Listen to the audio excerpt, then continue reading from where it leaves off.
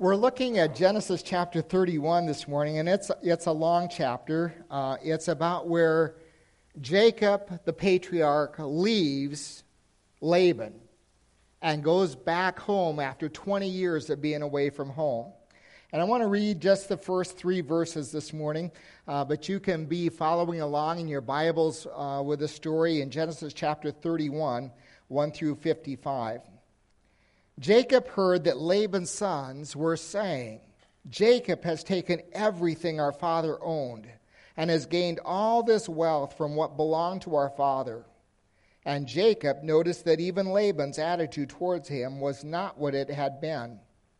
Then the Lord said to Jacob, "Go back to the land of your fathers and to your relatives, and I will be with you." Again, Jacob has been gone for 20 years from home. His mother, Rebekah, has passed away during those 20 years. His father, Isaac, is still there, and his brother Esau, from whom he's been running away from, is still there, and yet he knows it's time to go home, face Esau, and go back home. 6 years earlier, God had begun to put that passion and that desire in Jacob to return home. And yet God gave him a plan for staying. And because at that time he was just going to leave with his wives and his children and just go back home with nothing. But God gave him a plan to prosper him and to bless him before he went back. And so he did that. We talked about that last Sunday. And God was going to make sure he got rewarded for all the hard work that he'd put in over those 14 years and then over the next 6 years. Now the circumstances were beginning to line up in the life of Jacob so that he could return home with more than just his family, with a lot of possessions also. His circumstances that were lining up for him to be able to feel like, yes, this was the right time to go, was this. He had new wealth, mostly in animals, that God had given a plan for. And it was a ridiculous plan. You will remember that only about 2% of the sheep, he said, I'll take the spotted and the streaked ones. And those were only about 2% of the sheep and goats. And yet God blessed that in such a way that it became a great number of the sheep and the goats, and so those went to him. The other thing that happened is all of a sudden the in-laws, his brothers and sisters, no longer appreciated him. They began to think that Laban's wealth and their inheritance was shrinking because of him. And so they really didn't want him around anymore. God spoke to him directly and told him, now is the time for you to leave. And so that was a third thing that lined up in the circumstances. And the fourth one is he went and talked to his 2 wives, Rachel and Leah, and they both agreed that it was time to move. If you're really searching for God's direction, God will be faithful to direct you in major changes in your life. Give him time. It took some time here, but God lined up all of these things in Jacob's life so that he knew, even though God had put the desire there 6 years earlier, and sometimes God gives you a desire way out in front. When he actually wants you to do something, he begins to plant the desire. And then other things line up and circumstances line up, and you just know this is the time to move ahead. And God did that for Jacob. And God will be faithful to direct you in major changes in your life, and he will use a variety of things to point you in the way that you should go. And pretty soon it will go from just an idea to being more of a nudge or a push or a shove. And you will know that God is saying, now is the time to move forward in a new direction. Jacob goes to get the permission of his wives. God is very much aware that you and I don't live on an island. Everything I do affects Priscilla. Everything Priscilla does affects me. and our family and all those kind of things. He knows that we do not live on an island. And it is one thing here for Jacob to leave and go back home. It is an entirely different thing for Rachel and Leah, who had never been anywhere else, had never been away from Laban, had never been away from their home, to leave the only thing they had known. So Jacob does a couple of things here. He calls his wives away from their tents and out into the field where there's no one else around, no one to overhear or anything else, and he has a conversation with them where they're alone. He tells them, as if they didn't know, about the change of attitude that their family has had towards him.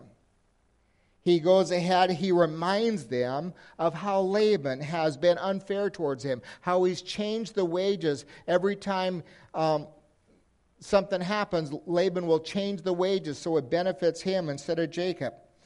And he reminds them of how God had provided for him a financial plan to get ahead and to be prosperous.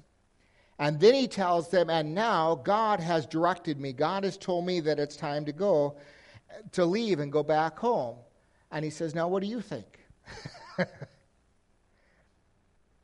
Jacob must have been a little bit more than surprised at their response. They hadn't been blind to the events of the last 20 years. Rachel and Leah didn't agree on hardly anything, but they agreed that their father Laban had not been fair to Jacob. They agreed that his attitude stunk, even towards them. And they agreed that there wasn't a future there for them at home anymore, and that Jacob, they said, well, you should obey God. You should go ahead and get on the road. We don't know what all her motives were, but Rachel didn't leave right. She stole Laban's household gods while he was gone shearing sheep. That tells us that Laban, first of all, was an idolater, that he hadn't come around to believing in the God of Abraham and Isaac and Jacob, that he was still worshiping idols. And it tells us that Laban's idolatry had become a real, genuine threat to Jacob's family, to Jacob's faith and to his family. And it also tells us that Rachel is a thief.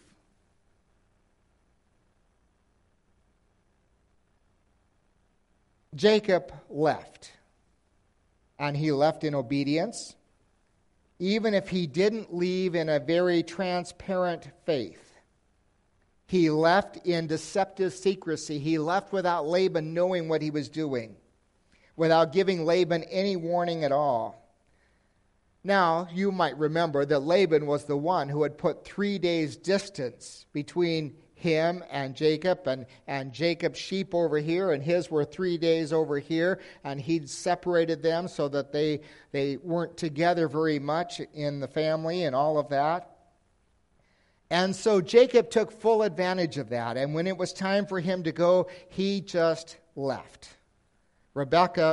Rachel obviously had enough time to go home to Laban and steal the household goods, but when she got back, they took off. So there's 3 days that Laban has. If he's going to try to catch up to them, he's got 3 days he's already lost to move. And then on top of that, try to catch up and go faster than he does. And so it takes a week for Laban to catch up to Jacob. The interesting thing is, and I don't know why, still to this time, why we are told this, but Laban grabs his relatives, I'm assuming his sons, and he pursues Jacob. It takes him a full week to catch up to him, and we know from later in the story that Laban was very much aware that his household goods had been stolen. He seems to be much more interested in catching up to them to get his household goods, his idols, than he was interested in catching up to his daughters and grandchildren. They were probably his primary motive in chasing Jacob down. And once he gets there to Jacob, he rests before confronting Jacob, spends the night, and God comes and confronts Laban in a dream, and he tells him to be very careful how he deals with Jacob, but not to say anything good or bad towards him. In the morning, Laban goes and he confronts and he complains to Jacob. He says, "You deceived me. You took off and I didn't even know you were gone. You took my daughters." He doesn't say that they are his wives that he worked for 14 years to get. He says, "Those are my daughters and my grandchildren. You took them like captives." Well, and he hadn't done that at all, had he? They were willing. They wanted to go with him. But he accused them of taking his daughters like captives. He says, "You left secretly." He said, "You didn't even give me an opportunity to send them off with a party." Like he would have done that anyway. But he threw that in for good measure. And then he says, "You didn't let me give a good farewell to my daughters and my grandchildren and kiss them goodbye." And then Laban says to Jacob, "You know, I have the right to harm you. I have the right to hurt you." And he basically said, "And I would have, but God got in the way." God came to him during the night and told him not to harm Jacob. That's still not the end of it. Laban goes on a little bit further and he judges the motives of Jacob and he says, "You're doing this just because you're homesick." He doesn't know Jacob. He doesn't know whether he's homesick or not. Jacob had all these other reasons for going, and he'd spent 20 years. But he comes in and just accuses him of being homesick. And then he says to Jacob, "And what's more, you stole my household idols." Which wasn't true either. Rachel, his wife, had, but he didn't know that. Jacob does not admit to stealing those, to being homesick, but he does admit to fear. He does admit to the fact that he did not leave in faith. He admitted to the fact that he thought if he went and told Laban what he was going to do and that he was going to leave, that Laban somehow would take his daughters and keep them as captives. And so he says, "Yeah, there was fear. I just feared that I would end up leaving all by myself with nothing." And then Jacob makes an oath that he comes to regret. He makes an oath that whoever is found with those household idols of Laban's would not live. Jacob tells Laban, "You just go right ahead, check it out to see if there's anything that belongs to him with all of them." And Laban went right to it. He couldn't wait. Laban started going through the tents. And it was not long, by the way, before Rachel ends up dying in childbirth. Jacob didn't know that Rachel was the one who had stolen those goods. And before they ever get all the way back home, Rachel dies in childbirth, giving birth to Benjamin. And Jacob loses his wife because of the oath he took. Laban searches the tents. He finds nothing. Rachel had hidden them in her camel saddle, and she was sitting on them. And on top of that, Rachel claims, we don't know whether it's true or not, but she claims that she was having her monthly period, and therefore it was not proper for her to stand in the presence of a man or to get up off of her donkey in the presence of a man. And so she's able to sit there on top of the stolen idols on this donkey. And Laban does not find anything. It's not perhaps all that humorous to us, but there's a good bit of humor communicated by Moses in this little story. For the idols of Laban, they were powerless. They were powerless to keep themselves from being stolen. They were powerless to speak, and they could not speak up when Laban was looking for them to be found. They couldn't speak, they couldn't talk, they couldn't do anything. They just sat there on the donkey while a woman sits on him. And then on top of that, and the Israelites would know this as Moses tells the story to the Israelites, while they were being sat on by Rachel, they were being made unclean by a woman who was having her monthly period. And so you have this idol that is absolutely powerless and worthless. It cannot speak, it cannot protect itself, and is being made unclean, this God that Laban worships. And there it is. And if you follow the story just a little bit further and you go over to Genesis chapter 35, which we'll get to someday, you find that Laban's idols get all the way to Shechem. And then they are buried in the garbage under an oak tree at Shechem. And the contrast is there that Laban has been worshiping this idol and the things that so often become so important to us that we will chase somebody 300 miles to go ahead and get back in our life. Sometimes the idols in our lives are just that worthless. They have no power in themselves. They can't speak for themselves. They're unclean. And they're basically garbage, and that's where it belongs. And yet, you and I tend to allow sometimes things like that to become the primary gods of our lives. Be very, very careful what you allow to become so important in your life that it grasps control of you, and you do irrational things like make a 300-mile trip on camels to rescue your idols. Jacob has finally had enough at this point.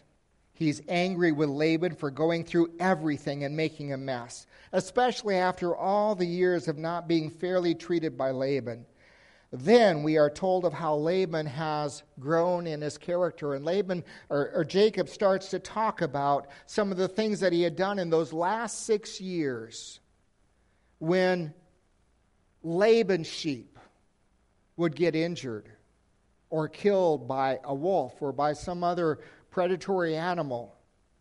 Jacob would take and replace that out of his own flock.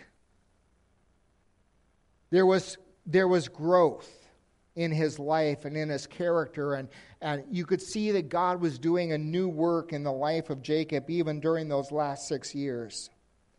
But again, Jacob is unaware that Rachel had stolen the idols.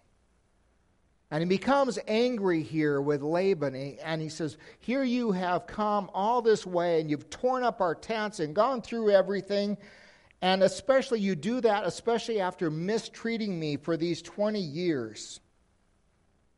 Especially after I worked hard for you to get, first of all, Rachel, and you give me Leah. And then I worked another 7 years to get Rachel. And then I worked for the livestock and all of that, and I replaced sheep loss out of my own pocket, and I never fed my family off of your livestock, and he provided excellent care for your flock. And yet you kept changing the wages 10 times over the years. And so Jacob is very, very clear with Laban what he's upset about. Jacob tells Laban, if it hadn't been for God, he wouldn't have anything at all. He would have just left without anything. But he stood up here and he gave God the credit. He said, if it had not been for God, I would have nothing. And then he said, God saw this, and he was the one that rebuked you in that dream you had where God told you not to touch me. How does Laban respond at that point? Laban refused all correction. He refused any rebuke He was hard-headed, hard-hearted. He tells, after all of that, and after 20 years of working, after 14 years of working for his two wives, Laban says to Jacob, Rachel and Leah are mine, not yours. Your grandchildren are mine, not yours. And everything I see here, everything in the tents and everything here is mine, not yours. Laban is a wicked, evil man. But then Laban he suggests a treaty. He says, there isn't anything I can do about this. I can't bring all this back. They won't go back with me anyway. All I can do is release you and let you go. But he said, I want a treaty. I want to make sure that you aren't going to harm me anymore. And you want to make sure that you aren't going to harm, I'm not going to harm you. So they make a treaty to agree to disagree. And sometimes in life, that is the best treaty we can make. Agree to disagree. They set up a pillar as a monument to the occasion, but they couldn't even agree on the name of the pillar. You read the story, and you go down to about verse 45, and you see that Laban names it one thing, and Jacob names it something else, because they can't agree on much of anything. But they have this pillar, and they make this treaty with each other. In Middle East fashion, they eat a meal together, and they celebrate this treaty of peace. I want you to notice here, they are not going to trust each other. They have agreed that they are not going to trust each other. They have agreed that they're going to separate ways, and they're going to agree before God not to journey towards each other or to harm each other anymore. And here's something I want to say from that. Forgiveness does not always equal trust. There are some people you should forgive for your own benefit. But if you're wise, you will not trust them again. Forgiveness does not equal trust. Forgiveness means you release so that you can be healthy. But it may not heal the relationship itself. And that is what we're seeing here. We see two men. One who is on his way to becoming a righteous man, a patriarch of God, and the other one who is just evil, and they have split ways, and they have agreed to disagree, and they've made a treaty with each other, but there's not real peace there. They've just agreed that you are not going to trust me, and I'm not going to trust you, and that's where we're at. The Scripture tells us in the New Testament to be wise as serpents and harmless as doves. And sometimes in those difficult relationships that you and I have, we need to practice that. We need to be wise as serpents and harmless as doves. And so they camp out together for a night. And then in the morning, Laban comes up and he kisses his daughters and his grandchildren, kind of a fake farewell. And he goes back home, and they journey on towards their new home, and they never see each other again.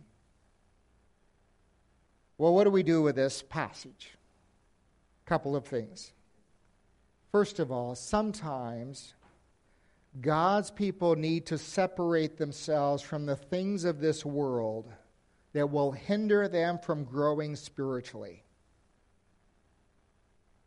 Sometimes it's just silly things that you and I tend to make idols in our life. Jacob, in this case, had been with Laban quite long enough. Laban's ways of deception, his theft, his idolatry were beginning to infect Jacob's family and his wife Rachel in particular. John Calvin says our hearts are idol factories. The things we turn to in tough times. The things we turn to when we're really bored stiff.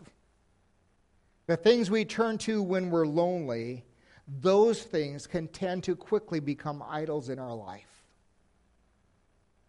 Watch yourself what you do in those times, when you're bored, when you're lonely, when you're hurting. Watch what you tend to gravitate to for comfort.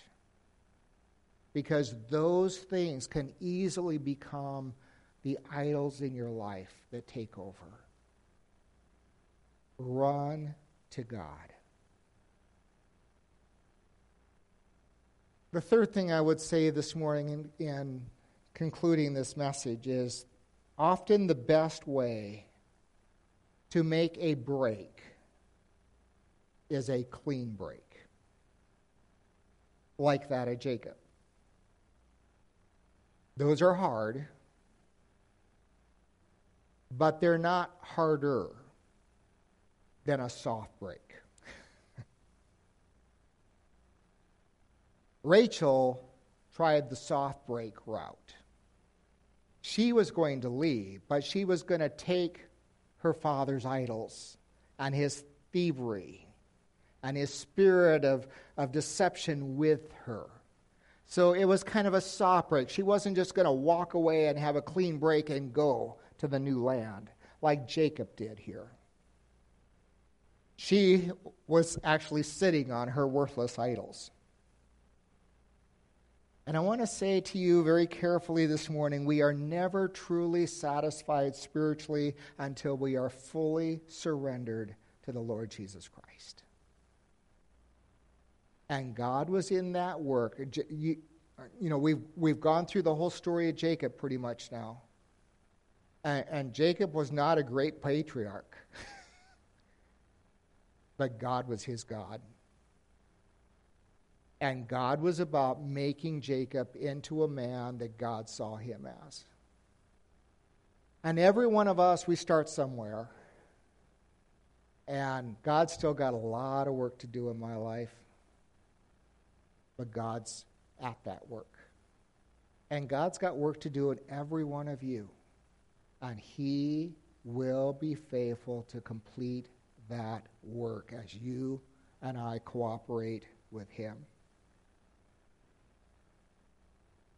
But you do need to be aware that that work is sometimes progressive. It's just continually, day by day, keeping in step with the Spirit.